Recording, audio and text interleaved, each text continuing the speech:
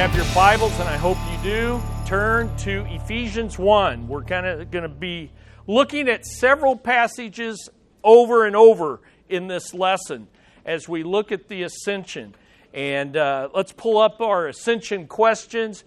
We've been asking these questions, and basically, if you've been with us in the previous weeks, you should be able to answer all of these questions. Where did Jesus go in the ascension when he went up? Back home to glory. What did Jesus do in his glorification? He sat down as the sovereign king. What did Jesus do after he sat down? He sent the Holy Spirit as promised by the Father. How did he send the Spirit? Well, he sent the Spirit as a high priest who asks of the Father on our behalf, who intervenes for what we need, that's mercy, and then some, that's grace. Well, here's our question for this morning.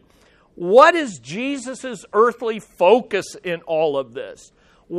He's up there, his church is down here. Well, what's he focusing on? He is leading his church as the head overall. So that's what we want to see that he is doing. He is leading his church. And so if you look at that chart on your notes, we're moving through what is his ascension. It begins with his glorification, but it involves his session, sitting at the right hand, the procession, the sending forth of the Holy Spirit, his intercession as a royal priest, and now his direction as the head of the church. We've seen him as the God-man, the king, the prophet, the priest, and now we're going to see him as head overall. I bet you didn't know that all of this was in the ascension. Okay, he went up. And half the time we don't even talk about the ascension. We just think of resurrection. And if we think of him going up, we really rush to him coming back down for us at the end of the age. But no, all of this is involved in the ascension. So let's look there in your notes. The ascended Jesus is the head over his church. He is the head over his church. And when did all this commence?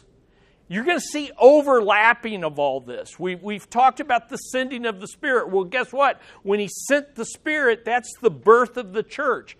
And so on the day of Pentecost, the ascended, seated, intervening Jesus sent his Spirit to birth his church. So I think I lied to you. I have you in Ephesians 1, Acts chapter 2. Sorry about that. Turn to Acts chapter 2. I know it's a bummer having to move around in your Bible, said sarcastically, but Acts chapter 2.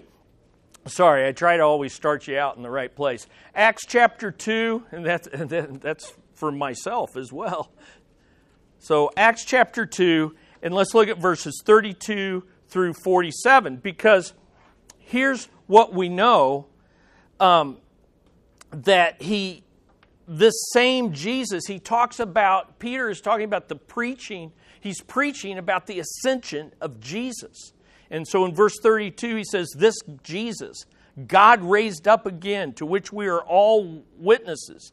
Therefore, having been exalted, there's the ascension, to the right hand of God, having received from the Father the promise of the Spirit, he has poured forth this which you have seen and hear. For it was not David who ascended into heaven, but he himself. And last week we talked about Psalm 110. He quotes Psalm 110. The Lord said to my Lord, sit at my right hand until I make your enemies a footstool for your feet. Therefore let all the house of Israel know for certain that God has made him both Lord and Christ, this Jesus whom you crucified. All these themes we have studied are summarized in those few verses. Look at the reaction of the gathered Jewish people on the day of Pentecost, verse 37. Now, when they heard this, they were pierced to the heart. That's the right response. And said to Peter and the rest of the apostles, brethren, what shall we do? We have really royally messed up. What hope is there for us? And Peter said, repent each of you be baptized in the name of Jesus Christ. Identify with Him for the forgiveness of your sins, and you will receive the gift of the Holy Spirit. For the promise is for you and for your children and for all who are far off. The Spirit had come upon the initial disciples, and now 3,000 people are going to respond and accept Christ. And notice it says, verse 40, and with many other words, he solemnly testified and kept on exhorting them, saying, be saved from this perverse generation.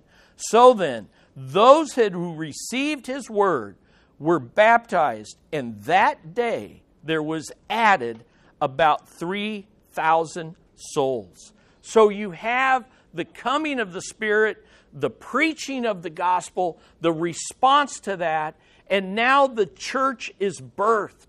It's birthed through the coming of the Spirit, the preaching of the gospel, and you read on down through verse 47, you see that day by day they were continuing with one mind. They were breaking bread from house to house. They were having fellowship, praising God and having favor, and the Lord was adding to their number day by day. 3 things I want you to see just at this initial day of Pentecost. The first thing I want you to see is the birth of the church.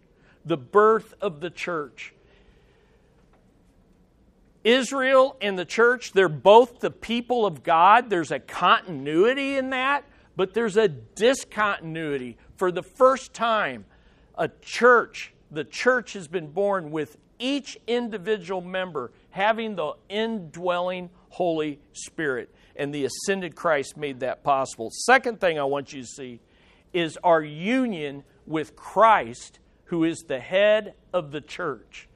This ascended Christ and His people down on earth have this spiritual Holy Spirit union. There's this union that we are one with the ascended. We've studied this, where even when we get saved, we are ascended and seated with Him in the heavenlies. How can that be? He's up here, we're down here. It's the Holy Spirit. It's that union with the Holy Spirit. You say, well, is this even in Acts? Yeah. Look over at Acts chapter 9, verse 4. This unique union, Jesus, the ascended Jesus, made clear to Saul the persecutor. Look in Acts chapter 9, verse 4. Saul, who would become Paul, is persecuting the church. But look at what happens. On the road to Damascus, verse 4, he fell to the ground and he heard a voice saying to him, Saul, Saul, why are you persecuting me? And he says, who are you, Lord? And he says, I am Jesus, whom you are persecuting. The point is, when you kill men and women and children who are believers in Christ, you're attacking me, because we have this unique union. It's a beautiful connection that Jesus is making clear to Saul, his persecutor. And so that's why in the Bible, we're going to see in the many passages, or the several passages that we're going to look at, we're going to see head and body. They're one through the Spirit. We're going to see bridegroom and bride. They're one in the Spirit. In fact, there's so many beautiful word pictures of this union with Christ. The vine and the branches, vital union, okay? The temple and the living stones, vital union. The shepherd and his flock, a vital union. And so that's what we're looking at here. And one of those vital unions is the third point I want you to see, His headship. His headship over all things is another aspect of that vital union that we have with Christ. He is head over all things as the glorified God-man. We've talked about that. The prophet, we've talked about that. The priest, the king. And His headship as all those things is for sacrificially loving and leading His church. So now, go to Ephesians 1. I want you to see this in your Bibles. Ephesians 1. And this is kind of our introductory passage to this whole concept of headship. So look at Ephesians 1 and in verse 18. Ephesians 1, verse 18. I find it interesting that if you could ask Paul, what do you pray for believers? Here's one of his prayers. And it's about the ascension. It's about the headship of Christ. Look at verse 18. I pray that the eyes of your heart may be enlightened. You'll never understand what we're teaching in this series without the help of the Holy Spirit. So if you're going through this and it's like, yeah, this is breaking my brain. Yeah, no kidding. It takes spiritual enlightenment of the Holy Spirit through His Word. And it takes prayer. So that you will know what is the hope of His calling, what are the riches of His glory, of His inheritance in the saints. And what is the surpassing greatness of His power toward us who believe? What is that power like? These are in accordance with the working of the strength of His might, which He brought about in Christ when He did what? When He raised Him from the dead, seated Him at the right hand in the heavenlies. There it is, ascension, right there. The session, all of it, it's there. And then He says, far above all rule and authority and power and dominion. Now, if you're above every authority, every power, and every kingdom or dominion in the earth, what does that mean about your authority?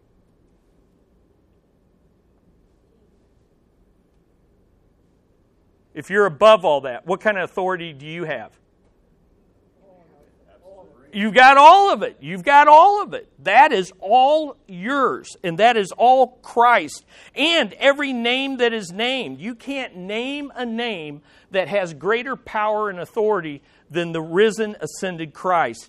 Not only in this age, but in the age to come. I mean, think about it. He's above everything. And He's above everything in this age. And you say, well, what about the future? No, the age to come. He's above all that. And then notice verse 22, not only is He over all, He put all things in subjection under His feet. So He's over all. Everything is under Him. You've got authority over, submission under, and then boom, He explains what He's been talking about. And He gave Him as head over all things. Now, we're going to look at a definition of what headship is in a moment, but I'm showing you right there in Scripture, headship involves authority over and submission under. But notice what that headship is for. He gave Him as head over all things to whom? To the church. Some of you have for the church, some of you to the church. The point is, Jesus is head over everything for the benefit of us as His church. Here, in Pakistan, in Greece, it doesn't matter where. He is head over all of things for the benefit of His church. Now, that's kind of cool. Notice what it says, which is His body. There's that union, that bond, the fullness of Him who fills all in all. As head, Christ is going to complete everything in creation. And that one who completes everything completes the church. He is everything we need. Now, that's the idea of headship. So let's take a look at this. We're going to take, again, our tiny little thimble, dip it into the ocean of Christ's headship, and give you an overview. Let's begin with the definition. The definition, His definition of headship. The reason I start with definition is some of you may not be aware of this. Several of you, many of you, are that there's a real controversy over the meaning of headship in our culture, especially with the rise of feminism in the West in the 70s. So there's a lot of controversy. And there are those who want to remove authority from the concept of headship. Because if you can remove authority, then there's no more submission. And then there's just not that uncomfortable idea of us submitting to anybody. And so there's controversy over this, and that's why I said we want to look at his definition. Because guess what? I don't get to define it. You don't get to define it. The culture doesn't get to define it. People with PhDs don't get to define it. The Bible. And I think I've already given you sufficient right there to say there's authority over, there's submission under, concept of headship. But let me give you some definitions here, and I think I will be able to defend those as we read these passages for the rest of the lesson. But let's begin here. Here's the simplest right here. Head represents the authority to lead others. Head represents the authority to lead others. That's as simple as I can make it. And you do it for God's glory and for the good of others. And I add that on there because it's important, because in our culture, bold, naked authority, well, first of all, not even in our culture, bold, naked authority is a scary thing, all right? When someone has absolute power and you're not that person, that's an intimidating thing. But that's not the kind of authority we're looking at in the Bible. It's always authority for God's glory and for the good of the people that authority is exercised for. You're right there in Ephesians 1. I'm not going to read that passage again, but look at verse 22. I do want you to see one thing. Well, verse 21, he says, far above, authority over. He put all things under, submission under. But here's what I want you to see. Look at those next words. And he gave him as head. Circle that word gave in your Bibles. He gave him as head. Here's what I want you to get. If you don't get anything else, leave this lesson. Headship is a gift to be received with joyfulness and thankfulness. Headship is a gift from God. It's something to be received with thankfulness, not to be rejected as burdensome and as enslaving. That's not the concept. Turn to Colossians chapter 1. Another key passage. Colossians 1, 15 through 18 is another key passage for understanding Christ's headship and for defining it, okay? So look at Colossians 1. Let's begin in verse 15. Verse 15. Colossians 1, verse 15. Notice what it says. Speaking of Christ, Christ is the image of the invisible God. I would write in my Bible, God-man. He is the perfect representation of God as a human being. He is the incarnate God-man. Then notice, he's the firstborn of all creation. Now, to understand that doesn't mean it doesn't say first made. He wasn't a part of creation. He's the firstborn over creation. And in the Bible, the firstborn had the right of ruling and representing and the double blessing. What he's saying there is, you could simply understand that as he's the ruler over all creation. Well, why does he get to be sovereign over creation? Look at verse 16. For by him all things were created, both in the heavens and the earth, visible and invisible, whether thrones or dominions or rulers or authorities. He's sovereign over all authority because he's the source of all authority. Let's keep going. All things have been created through him and for him.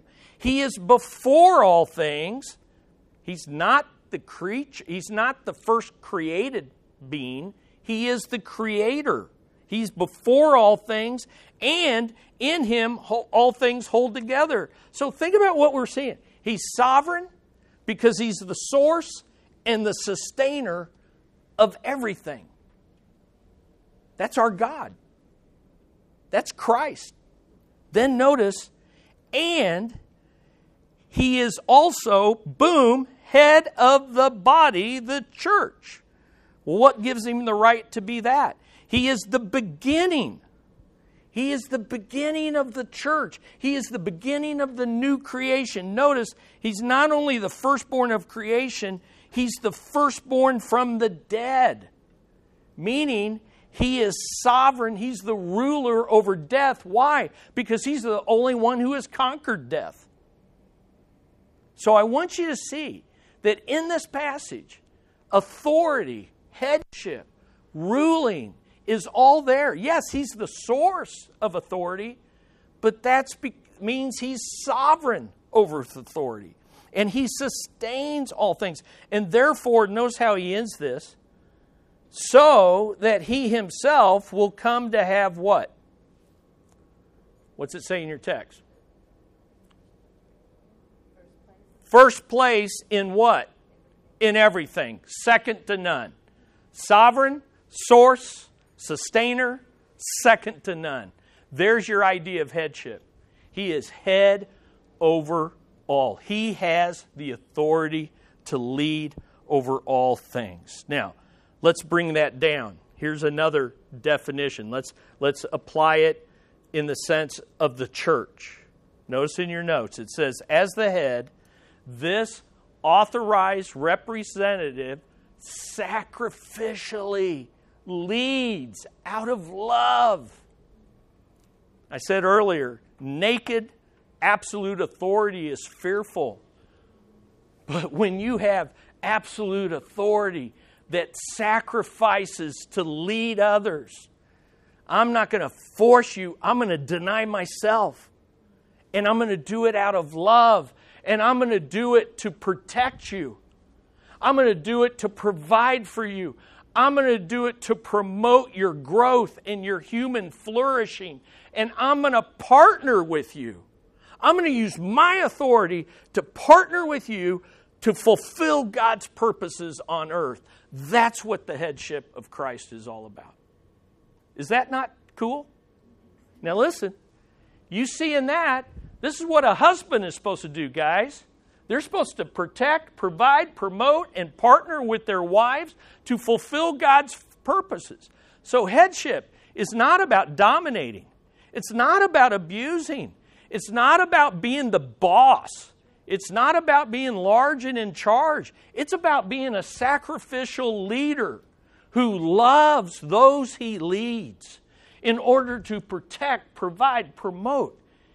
And fathers and mothers, this is what you are to do with your authority over your children. Not to put your thumb on them, but to protect them from this world's filthiness, to provide for them that which they need to grow in Christ, to promote their discipleship, and to partner with them as a family. We're going to church to not only worship God, but to fulfill His purposes so that we can move into our neighborhood and do the same. Man, there's just is it beautiful? It's beautiful stuff. There you go. Now, we can read those passages. We're going to keep moving. One more. Headship and submission are God's creation design. They are God's creation and design for men and women to complement and complete one another in fulfilling God's purposes. Here, and I've got a lot of verses for you. I don't know what you do with these notes. In my fantasy world, you take them home and you pray over them, you look over them. I know in reality, many find their way to that trash can on your way out. I see that during the week, I know. But, let me have my fantasy, okay? So you take this home and you study this, right? And you look at this and you see this and you saturate your heart and mind in it. But here's what I want you to see is this headship didn't just start on the day of Pentecost. This is God's creation design from the beginning. That God would rule over mankind, made in His image. And man and woman would complement and complete. And the man would be the head, and the woman would be the helper. You see all that in Genesis 2. Adam is the head. Eve is the helper. Together they complement and complete. You can't have children without one or the other. in spite of what our culture is trying to distort and rebel against, listen. We have to have one another. Okay? Every man here came forth from a woman. Yeah, okay. And you want me to explain that a little more? No, we can go on. Okay. Paul says this. I'm just telling you, Paul, right here. Paul says this. Every man here came from a woman. Don't you dare think you don't need women. Your whole life and being was dependent on that woman who gave birth to you, whether you know who she is or not. And every woman was made out of man in Genesis 2. Women would not be here unless man had sacrificed Adam, his rib, in his sleep. We need each other. And that's God's creation design. So headship is rooted all the way back in creation. So that's my best stab. Now, let's look at, that's the definition, his definition of headship. Let's look at his ascension as head. So when he ascends, there's 4 ways that Christ is head over all. And we're going to move through these quickly. But I just want you to see that this headship it's vast, okay? Number 1, Jesus is the scorned head over Israel. He is the scorned head. Now, this is interesting. How many of you ever heard that Jesus is the chief cornerstone? How many of you knew that the Greek word for chief is the same Greek word for head? In other words, Jesus is the head cornerstone of Israel. It was predicted. I have the passage right there in Psalm 118, verse 22. He is the head cornerstone, the chief cornerstone. But what did the builders, the leaders of Israel, do with the cornerstone? They rejected it. They said, this measly little rock, this little servant human being who is not impressive. They tossed him aside. They stumbled over that rock, and yet God took that rock and made it what? The chief cornerstone, the head stone. And so the irony is, Jesus is the head of Israel, and yet Israel has not done what with the head? They have not submitted to the head. And therefore, they are missing out of the blessings of Christ as their head. There's so much more here. Secondly, Jesus is the sovereign head over everything. Here's the irony. What the Jewish people scorned became the sovereign head over Jew and Gentile. Okay? He became the head over everything. This is why Jesus could say, right before he ascended, all authority in heaven and earth have been given to me. I am the sovereign head. Okay? This is why in Philippians, he was humiliated, and yet he was exalted and given a name over every name, that at the name of Jesus, every knee would bow, every tongue confess. Why? He's the sovereign over everything. Now here's the beauty of it. The Jewish Messiah was rejected and has now become the Savior of all Gentiles if they will but call unto him, submit to him by faith, and be saved. Third, Jesus is the sacrificial head over all of humanity. So he's the head over the universe, but he's the sacrificial head over humanity. What do I mean by this? Well, turn your Bibles to Romans chapter 5. Romans chapter 5. What do we see here? Romans 5, where the first Adam, so Adam, in Romans 5, you don't find the word head, but you find this idea of the authority who represents all of humanity. So Adam made a choice, and it impacted all of humanity. He was the head of humanity. And what he did affected all of humanity. Well, guess what? Jesus comes as the second Adam, the last Adam, and he is victorious where Adam failed, and now he's the head of a new humanity. All right? And all of that is in Romans 5. Look at verse 8 or 17. Look at verse 17. For by the transgression of the one, and by the way, even in that we see headship, because who was deceived first? Eve. But whose sin cast all of humanity into the curse of sin? It was Adam, because there's a headship there. And sadly, they cooperated with one another to rebel against God instead of cooperating to submit to God. And so when he says the one, he's not referring to Eve, he's referring to Adam.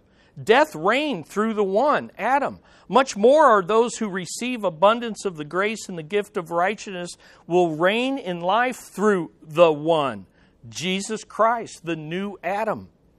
So then, as through one transgression there resulted condemnation to all men, even so through one act of righteousness there resulted justification of life to all men. For as through the one man's disobedience the many were made sinners, even so through the obedience of the one many will be made righteous by faith in him as our sacrificial head. Isn't that beautiful? So when you're born, so here's the thing. Everybody, a lot of even Christians are rebelling against headship because we're in a deep-seated cultural rebellion against authority, right? And when did that start? In the garden. Okay, it started in the garden, okay? Didn't start with feminism. It didn't start with this culture or that culture. Started there, but it's increasing. There's no doubt about that. So that rebellion is increasing, but here's the thing. You can deny it all you want, but when you're born, you're either under the headship of Adam or you're under the headship of the last Adam. So you're either under the headship of the curse of Adam or you're under the headship of the salvation of Christ by faith in him. So you're under a head no matter what. Do you want to be under a fallen, selfish, rebellious head, or do you want to be under a sacrificial Savior that laid down his life? Isn't that beautiful? Okay, keep going.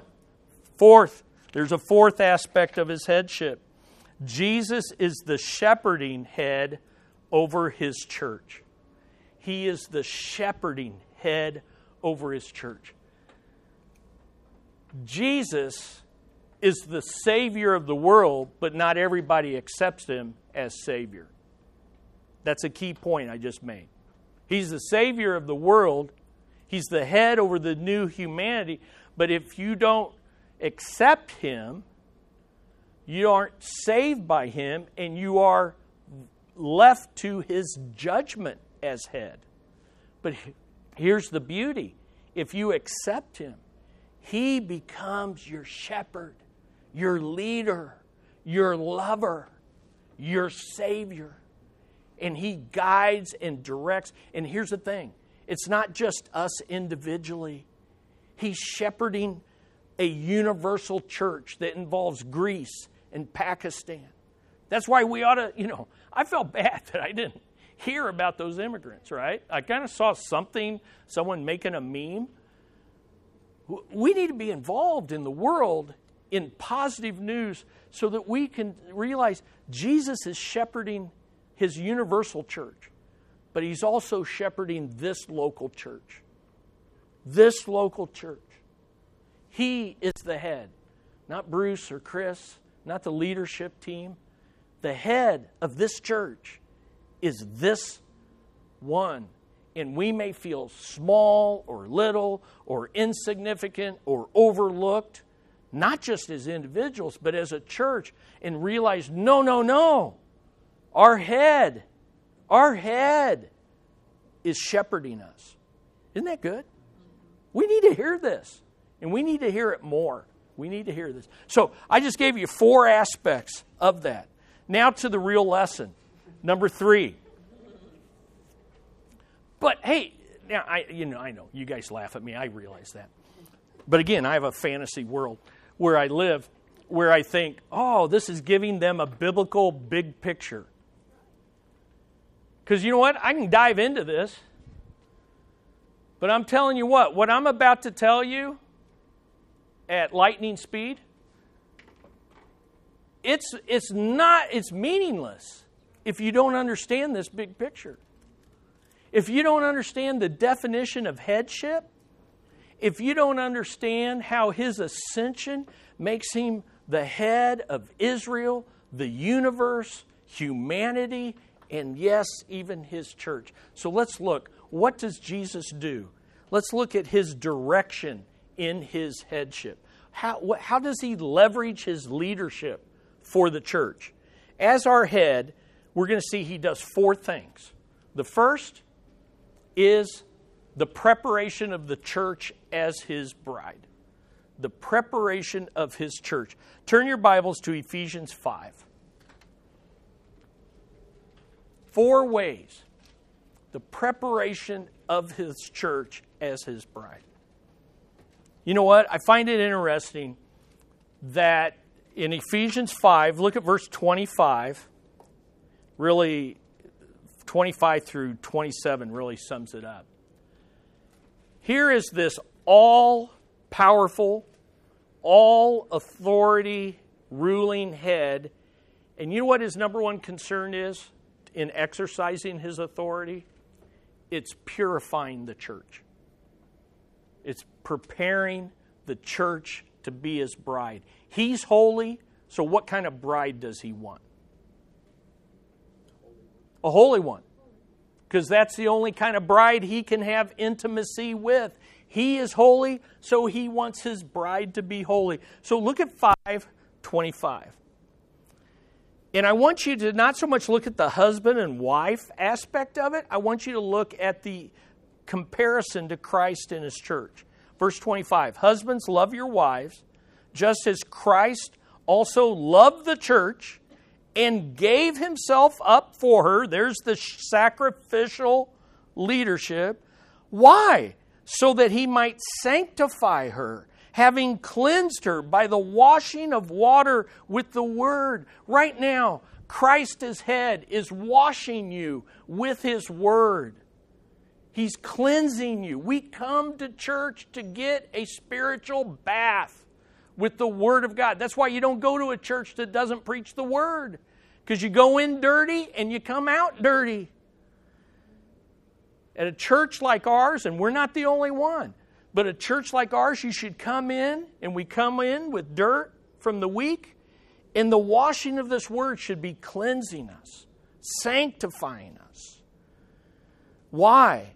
Verse 27, that he might present to himself the church in all her glory, having no spot or wrinkle or any such thing, but she would be holy and blameless. We just went to Grace's wedding down there in Arkansas, and just sitting there, melting in the heat, I was reflecting on how every wedding is a wonderful, ideal picture. There she came, and there the head of that marriage was waiting for her at the end of the sweaty outdoor aisle she was walking. But despite that, she didn't know it was sweating. She was glistening, and she was just beautiful. And everyone has their dress, and it's spotless, and you come. And you know what the good news is? No bride and no groom are sinless. But our head is. And he can forgive and cleanse us, and we can come. It's a picture. It's a beautiful picture. And in Revelation 19, here's what happens at the second coming when the bridegroom comes. Revelation 19 says, hallelujah, for the Lord our God Almighty reigns. Let us rejoice and be glad and give the glory to him. For the marriage of the Lamb has come, and his bride has made herself ready. It was given to her to clothe herself in fine linen, bright and clean, for the fine linen is the righteous acts of the saints. So Christ is cleansing us. We are preparing, and together we are going to be a pure bride presented to our bridegroom. Isn't that? That's what he's doing. He's preparing. He's sanctifying his bride. Number 2, the distribution of gifts to the church. As head, he is distributing gifts. Turn to Ephesians 4. We're right there. We've been in Ephesians. Look at Ephesians 4. Look at verse 7. Look at Ephesians 4, verse 7. But to each one of us, each believer, grace was given according to the measure of Christ's gift. We have been given grace gifts. Then, guess what? He launches into the ascension. Therefore it says, when he ascended on high, he led captivity a host of captives, and he gave gifts to men. Now, what's the idea there? The idea is when a conqueror would go forth and was victorious in battle, they would come back from battle leading their captives captive and bringing the plunder. To the victor belongs the spoils. And Christ has descended down to the depths of even death, and he is victorious and has risen and ascended, and he has plunder. He's going to share the booty with his people. He's got the plunder. I know, every time you say that word you laugh. I'm sorry, it's funny. But that's the idea. He's got gifts to give. And then notice what else it says. He who ascended is himself, he who descended is the one who ascended far above all the heavens, so that he might fill all things. There's the headship, above all things. And notice, he not only gave each believer gifts, but look at verse 11. He gave some as apostles, some as prophets, some as evangelists, and some as pastor teachers. Now here we know he's not talking about every believer, because he then says, for the equipping of the saints. So every believer gets gifts from the ascended Lord, but there are the gifts of qualified men, apostles and prophets who laid the foundation of the church, evangelists that equip the church for evangelism, and then pastor teachers who stay in a local area discipling and equipping the saints so that you do the work of the ministry with the gifts you've been given. Isn't that cool? And so there's the chief shepherd has given under shepherds. The head of the church has given elders and pastors to be the head of his church under him. So that's the distribution, all right? There's more here, but number 3, why is all this done? Number 3, the edification of the church. Why does Christ distribute gifts? So that we will be built up. Look at verse 13. It keeps going. How long do we build up one another with our gifts? How long do pastors and teachers lead and equip the church? Verse 13. Until we all attain to the unity of faith and the knowledge of the Son of God, to a mature man, to the measure of the stature which belongs to the fullness of Christ. We keep growing until we are fully like him. Anybody arrived at that yet? Keep growing. Has our church arrived at that yet? No. Keep serving. Keep serving. Keep using your gifts. As a result, we're no longer children tossed to and fro by the waves and carried about by every wind of doctrine, by the trickery of men, by craftiness and deceitful scheming. But speaking the truth in love, we are to grow up in all aspects, even to him who is the what? What's it say in that verse? 15. Who is the head. The head. So We're to be built up to become like our head. And then finally, man, there's just so much.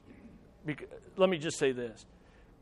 The only way you're going to grow up in Him is to stay connected to Him. That spiritual bond I started this lesson with, that spiritual union, seek it. Nothing can break it. It's the Spirit dwelling in you. But it's as you seek to be like Him and to draw strength from Him through His Word, through the preaching and teaching of His Word, through the fellowship of one another. I always get concerned during the summer because we take a break from our small groups, from which our host families and all of us say, hallelujah, nice to have a break, right? But you know what? I always get concerned because we get a little disconnected during the summer. We get a little disconnected, and we have a tendency to almost take a spiritual vacation from building one another in Christ. Okay, fourth, the cooperation of the church as His household. The cooperation of the church as His household. I said that this headship idea began in Genesis, and it's restored in Christ in His church, but it's also to play out in marriage, but also in ministry. It's to play out in the home, and it's to play out in the church. So notice what you have here, the headship in the master's household.